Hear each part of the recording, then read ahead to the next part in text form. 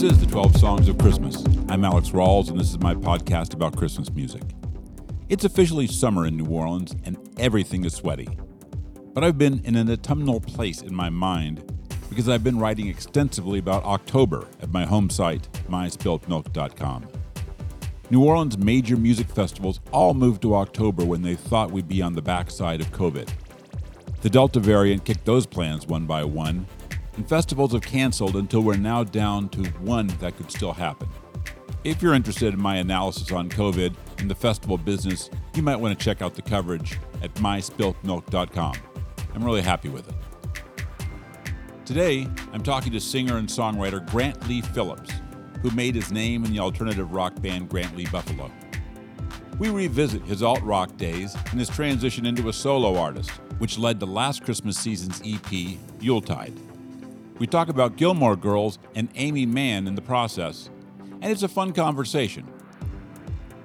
There's a revelation in here that you will love if you are a fan of Grant Lee Phillips, and really, it's something that has not yet happened in this show.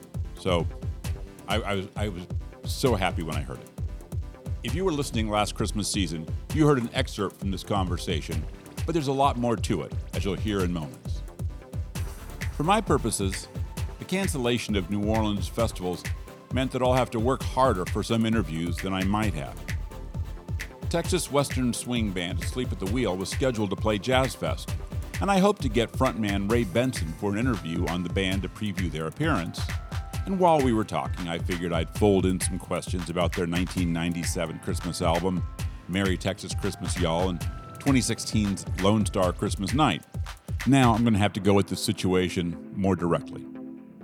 The album shares some tracks, including Merry Texas Christmas Y'all and Christmas in Jail, a song first recorded in 1956 by the vocal group The Youngsters. It's the kind of song that's hard to get away with today, as it treats being blind, blackout, drunk, and driving a little casually. Officially, it's a cautionary tale that ends with, "Ain't gonna drink and drive no more." But the rollicking beat and sassy horns give the song an undercurrent of boast. That's certainly how Benson sings it.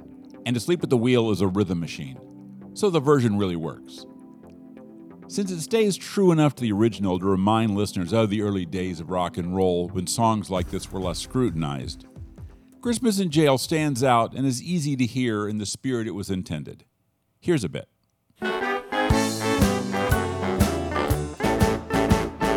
Christmas in jail, Christmas in jail, had a little too much to drink.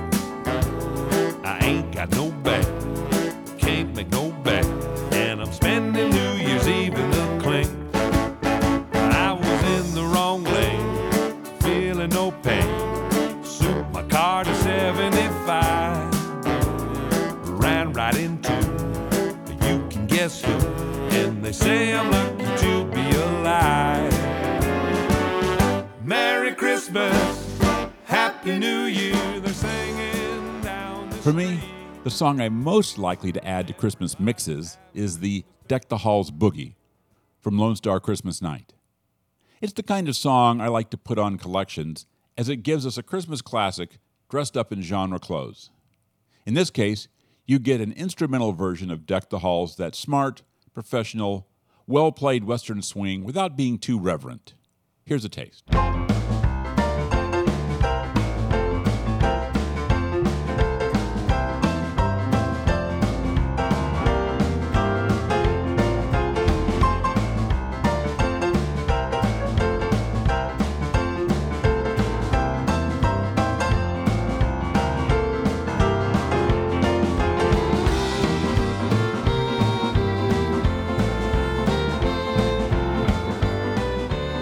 I'm also fond of their version of Rockin' Around the Christmas Tree, a Christmas song that doesn't get as much love as its place on the charts at Christmas time suggests that it deserves.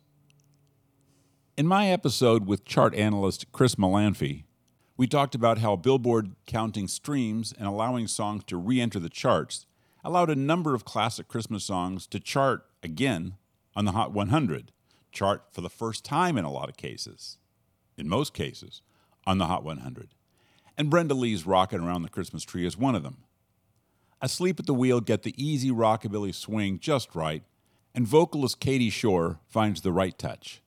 Light enough for the season and the song, but without being so light it floats away. Here's Asleep at the Wheels version, and we'll be back on the other side with Grant Lee Phillips. Rocking around the Christmas tree at the Christmas party hop. Mistletoe hung where you can see. Every couple tries to stop. Rocking around the Christmas tree, let the Christmas spirit ring. Later we'll have some pumpkin pie and we'll do some caroling. When I was preparing for this, that I went to see if Grant Lee Buffalo ever recorded any Christmas music, and I didn't find any. Did you? No, we never did. We never did. Although soon after, you know what? That's a great question. I may have stumped myself. There was a period, and I believe it's before I sort of went off on my own, before I went solo, where I got together with Bill Bonk and Phil Parlapiano, who were playing with Grant Lee Buffalo on the road, and we recorded "We Three Kings of Orientor" together. Oh, okay. So that would almost apply as a Grant Lee Buffalo Christmas track, but it came out somewhere, I believe, on my own. Maybe I released it on my website at that time. It wasn't ever in wide release though. Right. Yeah, nothing official. Okay. It seemed like the kind of thing that at that time record labels were asking artists to do, sort of for Christmas season, samplers and for promotional stuff. Were you never asked, or was it not something that interested you? I don't believe we were ever asked.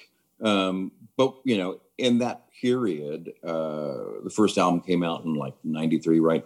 We had a record out almost every year. So I think it just had more to do with that, that we were in the midst of promoting records and touring a lot, so it just never really, it never seemed to slot in just well. Would you have done a Christmas song then if you were asked? I think I would have. Yeah, I have a feeling we would have. Which one? The Pretenders song, 2,000 Miles. That would have been a good one for Grant Lee Buffalo to try. Oh, yeah. That would have been great. I could hear that. Anyhow. Well, I'm such a fan of Chrissie Hynde, I understand that song was a bit of a tribute, a mournful tribute to James Honeyman Scott. Right. That's what I read somewhere, It's got kind of a wacky video as well. But yeah, that's a great song. That would have been up our alley, I have some favorites. I mean, Christmas music was, I have a feeling that the shape of Christmas songs, the arrangements, the way that, the major and minor chords work against one another in so many classic songs, that had a lot to do with shaping my understanding of how a song works. Oh, really? Because we get introduced to Christmas songs well before we get introduced to our favorite bands, Yeah. Yeah. Explain. Tell me a little bit more about that, because I think that's interesting. Well, the song that I mentioned, "We Three Kings," it's a very minor key kind of song, very exotic and ominous. And, I was really attracted to that. Why does that work that way? Why does it sound that way? My mother had a chord organ and a stack of Christmas books. So you could basically hit a button, and play a D minor. And there was no greater feeling than hitting that D minor button, the saddest key, right? But I realized quite early on that, oh man, D minor makes me feel a certain way. And look at A minor. What happens when you play A minor than an F minor? So all of that, it stuck with me as I got into the guitar a few years later. I began playing guitar at age 13. but I had already absorbed a lot of musical ideas through some of these Christmas songs, you know. What's the other one? God Rest You, Merry Gentlemen. I mean, that's another one of the great sort of medieval sounding Christmas songs. Yeah. One of the things I've discovered as I've been working on this project has been how many people's musical, how many musicians' musical futures at some level started when dealing with Christmas music.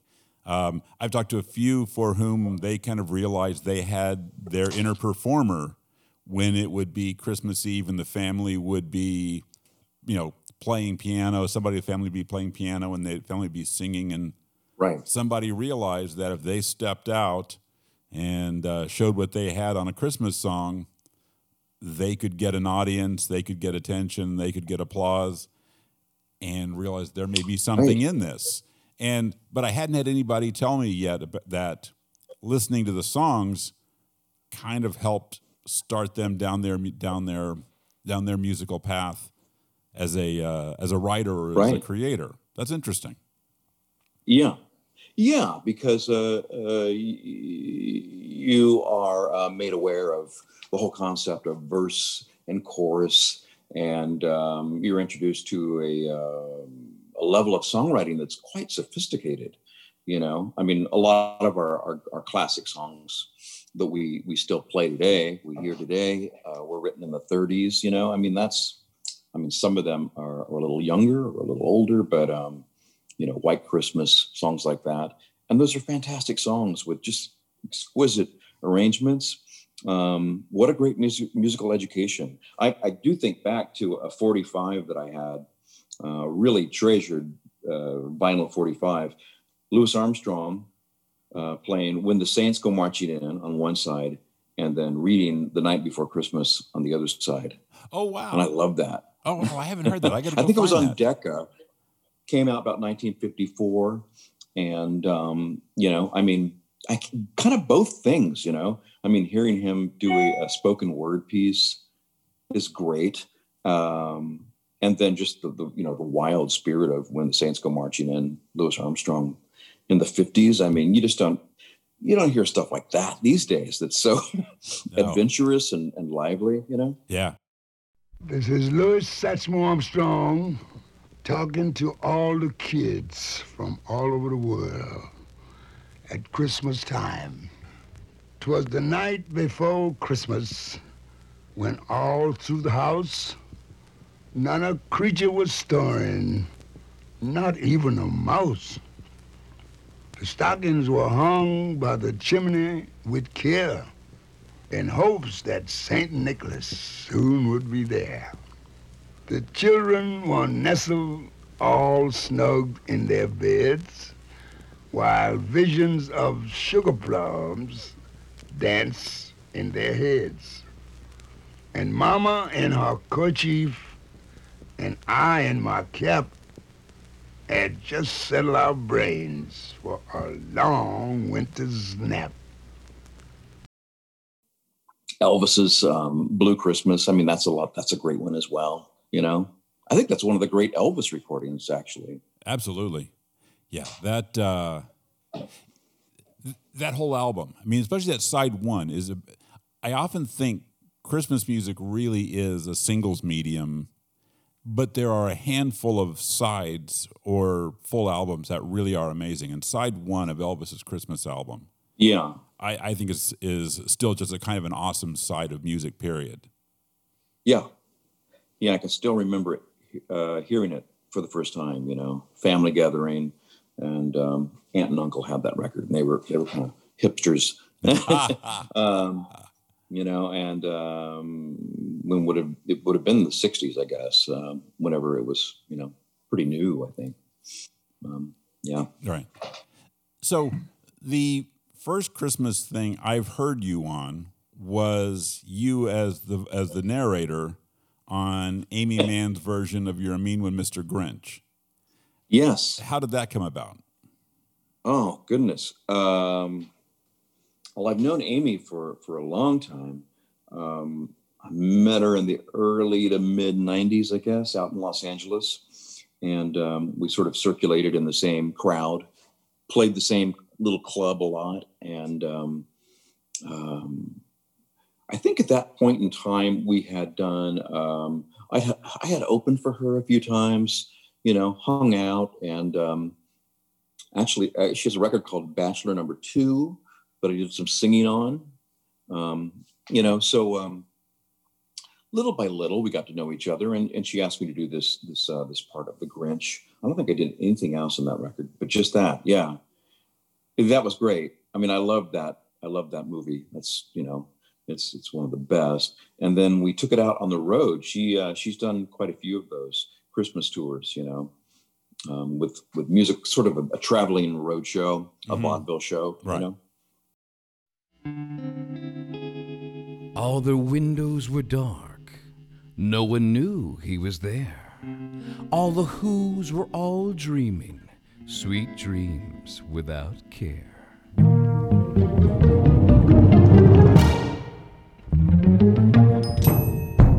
You're a mean one, Mr. Grinch. You really are a heel. You're as cuddly as a cactus. You're as charming as an eel, Mr. Grinch. You're a bad banana with a greasy black peel.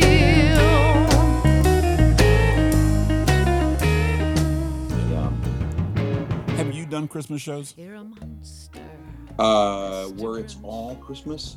I can't think of any particular show other than Amy's, and it was great. It was like Christmas every night, Now, I was Santa Claus at the mall in the 80s. So.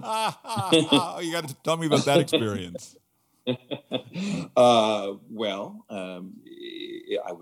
think I was still in high school, maybe just about out of high school.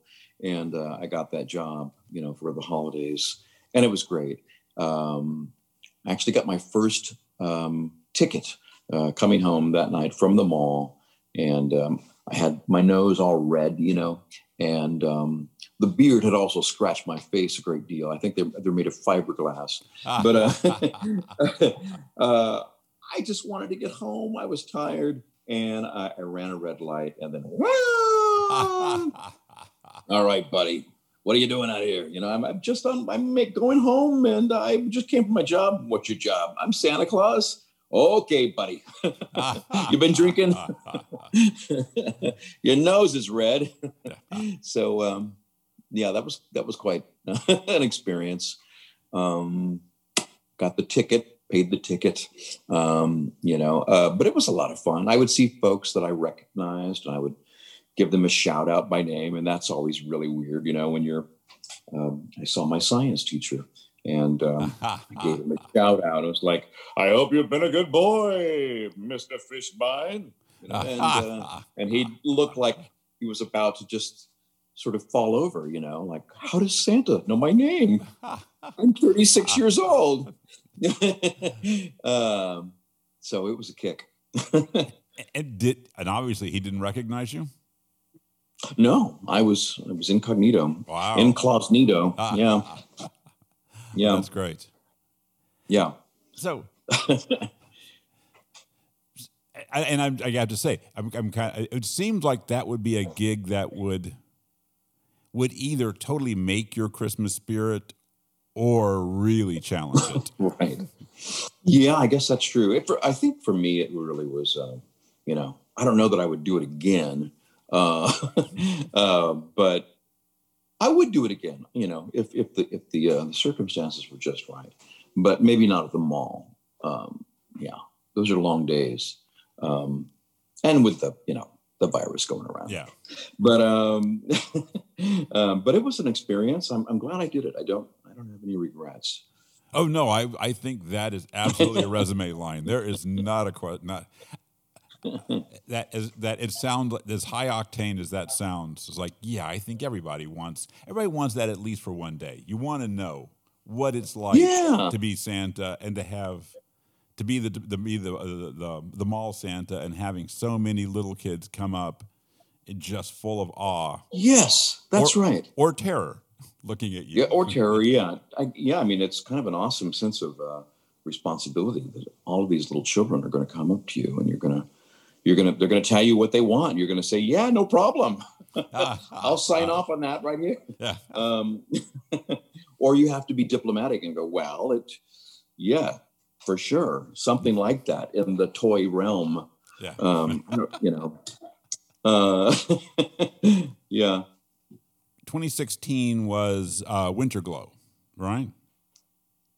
Yeah, that's right. To tell you the truth, Winter Glow was written and recorded back a bit earlier. Came out, I want to say, maybe 2010, something like that.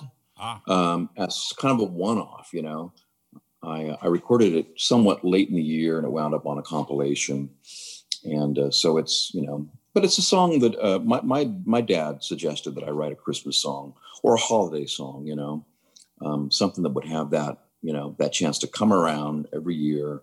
And it was such a good call, and I think of him every time I hear it and play it, because it was his prompting, really, So yeah, that's where it came from. And then I think it was released in various ways. The ironic thing was when Gilmore Girls, a show that I had some involvement in, I played the town troubadour on the Gilmore Girls, and they decided to do something called A Year in the Life, which was basically a reunion show, but it would be divided into the different seasons. And it just turned out that they put me into the season of winter, and they said, "Do you have any songs about winter?" And I said, "Well, as a matter of fact, I do have a song that, has just barely sort of been heard, it pokes its head up every December a little bit, but it's called Winter Glow, and maybe this would be right." And it was just a hand in glove kind of situation, very serendipitous. So Winter Glow, I played that in that episode, along with Valley Winter Song, the song by Fountains of Wayne as well. That was a late breaking one when I got out there to LA. Can you play this song too? And that's a beautiful song.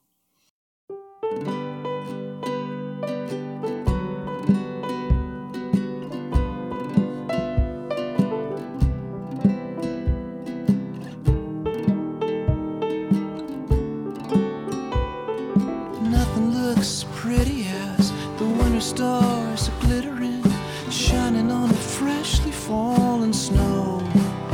When the blue light of the moon is giving off a loving winter glow. Such a tender feeling when the candlelight are flickering and the window calls you home, and the fireplace is crackling, giving off a warming winter glow. Summer with its nights that last. So many good ones.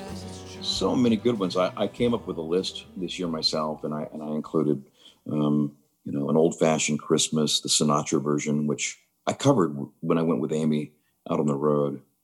That was nice. 2 piano players, drums, bass. Nice. Do you know that record? You must know that record. Yes, I do. I love that song. That's a beautiful song. And I'm not terribly fond of Sinatra's Christmas music. It's a little bit sort of cocktail in hand. It's not the most uplifting of Christmas music, is it? Well, no, and I'll tell you, especially when you hear it, I mean, this is like so much of Frank's career, when you listen to it next to Dean Martin's Christmas music, you hear the difference in that Frank works so hard to sound like Dean sounds effortlessly. And interesting. I find there'd be so little pleasure in Frank's Christmas music. The songs are beautiful, and there's a lot of songs I love, and a lot of performances that I admire, and I think that's a really great performance. But it never sounds like he's having fun. And if he's having fun, it feels like forced fun, like he's working at his fun. I think that's the thing that I like about that record. I'll buy that. So. But I mean, I would listen to it along with Joy Division. You know, it's okay. Well, I get that it's too. Certain, you know, when you're feeling like you need something a little dark, and you know, it's almost homeopathic. It's so dark. Yeah. You'll feel better because you know, you've listened to something darker than your own, you know, your own voice.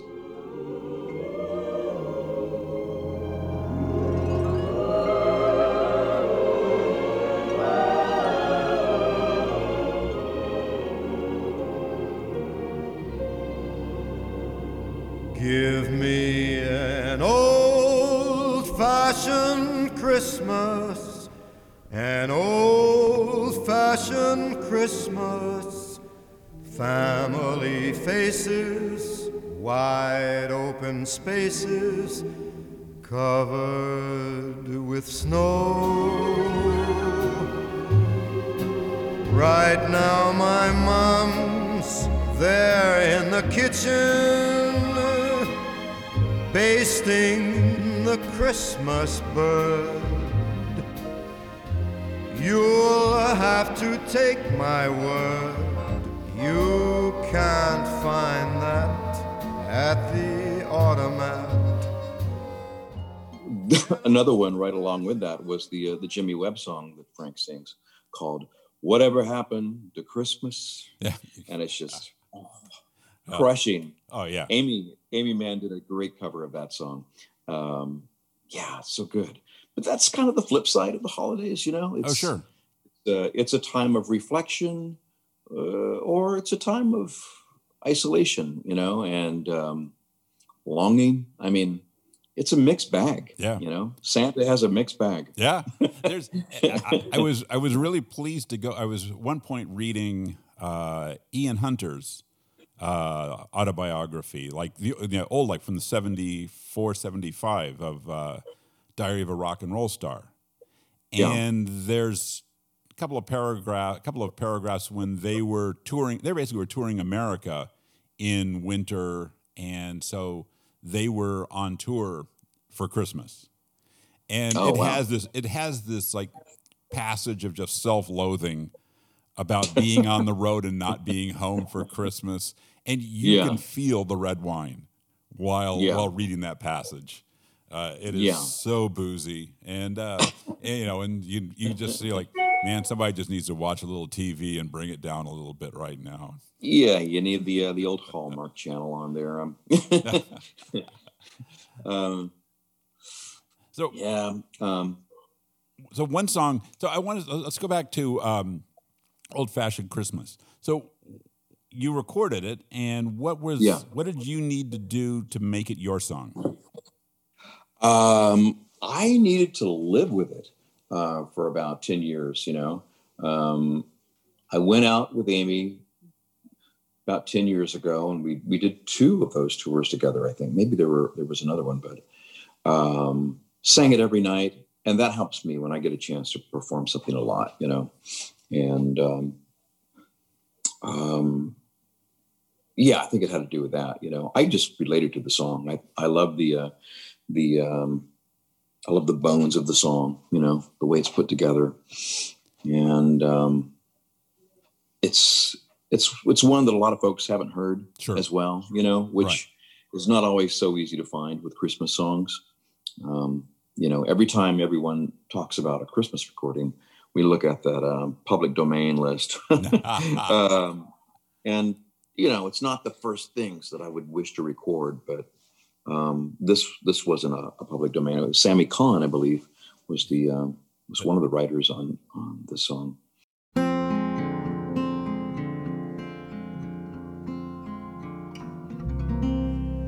Give me old-fashioned Christmas, an old-fashioned Christmas, family faces, wide open spaces, covered with snow.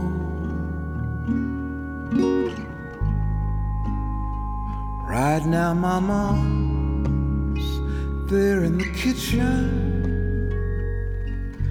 basting the Christmas bird. You'll have to take my word. You can't find that at the Automat. And oh, There was another song that my manager Tommy had suggested I record, and I tried my hand at it. I wasn't so sure. It was called "If Every Day Could Be Like Christmas," and it was an Elvis Presley song. Mm-hmm. Yes. It had the refrain, "If every day could be just like Christmas, what a wonderful world it would be." And I thought, well, that's the same tag as Nat King Cole's "Take Me Back to Toyland." It's the same lyric, you know. And I thought, well, I can do that, but that seems a little weird. The Nat King Cole song is older, and I suspect that maybe it may have even influenced the Elvis song. You know, that sounds right. It's possible, right? Because it's like 10 years older. And that's a great song, the Nat King Cole one. It's, if you ever find the video for it, it's surreal. He's in front of some sort of, maybe it wouldn't have been a green screen, a blue, some sort of, what do they call that? Where he's superimposed against a background. Okay.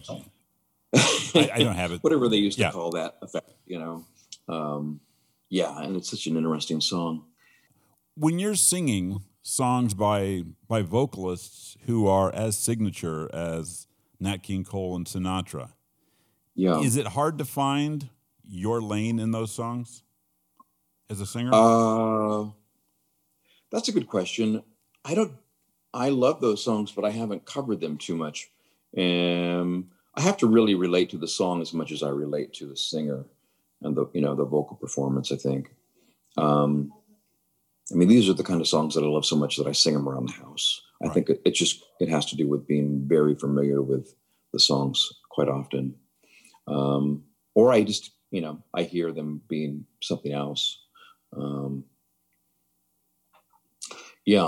That's a good question. I don't know. Hopefully they sound like me. They're supposed to. Right. No, I was just wondering if, like, could you tell a difference between early times singing the song and singing the song more recently? Like, has your vocal changed in some way? Yeah. And are you able to notice that, like, there was a time when you were singing it early on where you were probably closer to them than you meant to be, and it took a while to find your own phrasing and to find your own emphasis and the way to make it entirely yours and not sort of living in their shadow? I have a feeling if I would have recorded an old-fashioned Christmas 12 years ago, then it would have been less of my own thing. Everybody was kind of digging in and trying to replicate the arrangement in some way. And vocally, you're sort of just learning your way around the town. At that point, when you first begin to sing a song, eventually you can kind of, you learn that, I can take it over here. I can take this back road and I can get there in some other way. I think the time has a lot to do with that. I think I was sort of aware of that as well, that if I lived with it and if I approached it, often for me, if a song was written or rather recorded and performed with a large group, maybe I can do it with one instrument or very few. Maybe I can put it into a key that's different, that takes it away from, wherever it started. Things like that, are handy tricks to pull it out of wherever it came from. Because some songs, they come with such weight of their own, such recordings. That's a good point. There was, I think it was like a George Jones song that it was the Wurlitzer Surprise. Talking with John Doe about that a couple months ago, and he's like, I think I know the chords to that. And we were just saying, man, I'd like to cover that, but that's a hard one because that's so. No, it's Waylon Jennings. My bad, Waylon Jennings. And hard to sing a Waylon Jennings song and not be sort of just swallowed by the spirit of Waylon Jennings. That's a big spirit. So you'd have to find some other way into the song. What's it sound on the ukulele? Right.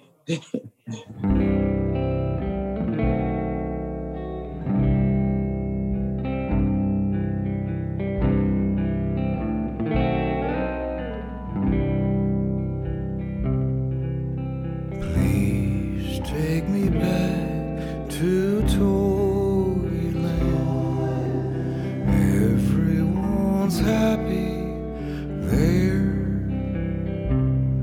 It's more than a girl and boy land, where dreams just like toys can be shared. I make a point of not listening incessantly to the song that I'm going to cover. You know, I mean, it's likely that I heard it 10 years ago, and I think I know how it goes. I think I got it, which could be just an insanely reckless way to go about it, you know. And I got the words off the internet, so they're all wrong. But you know, you have to kind of take those liberties, otherwise your love and your reverence for something could be your undoing, you know, in terms of not really allowing your own voice to, you know, come into play. Yeah, absolutely. So one I have to go back on, I saw your playlist on Tidal. And that one you had in there was Dylan's Winter Wonderland. Oh, yeah. And I have to ask where you stand on that on the Bob Dylan Christmas album. Oh, you know what? I don't know the album as thoroughly as I heard that song and I thought, this is great. Okay, this is plenty. I don't know if I need the whole record. And I just love the idea that Bob Dylan did a Christmas record. I'm glad he did. You know, I'm sure he has a list of things to do, like all of us. That's about it, really. Yeah. You know. But there's lots of artists that I am in no way disappointed that I haven't heard. Where's that Nick Cave Christmas record that I've been waiting on? You know, it doesn't have to happen. Now, some folks they like, how about the Bowie and Bing Crosby duet, Little Drummer Boy? Right. I mean, that was just wild to me for ages. Like that happened. I almost couldn't believe that it really happened. You know. Did you see it? Did you see it when it was on television? I did. I mean, I do remember watching it when it aired, and because I was quite into Bowie at that time as well, and I remember that very well. Comedian Paul F. Tompkins and I we did that song together for Amy's Christmas tour. Oh, that's great! And it was a hoot. Yeah. I think he kind of did the Bing Crosby part. Yeah. He's a dapper man, so that would make sense.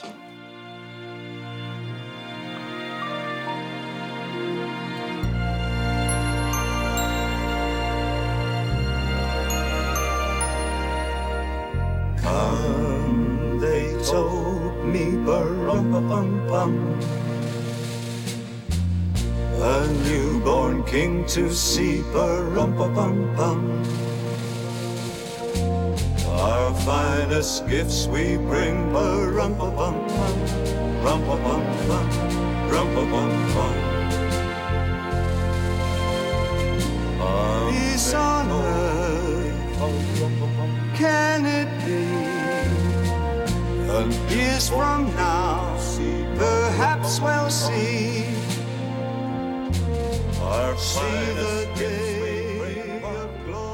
Thanks to Grant Lee Phillips for the time and the talk, and thanks to you for listening. If you have suggestions, comments, questions, you can reach me at alex@myspiltmilk.com or on Facebook at 12 Songs of Christmas. Thanks to AF the Naysayer for the theme music. If you haven't already done so, I hope you'll follow, subscribe, or do whatever you have to do to get 12 songs in your podcast feed on a weekly basis. We're pretty much wherever you listen, and if you're an Apple person, a 5-star review would be appreciated. All those things help the algorithms work for us and make it so that other people can find out about what we're doing here. We'll wrap up with one more from Asleep at the Wheel. This is the title track from their 1997 Christmas album, Merry Texas Christmas, y'all. Talk to you next week.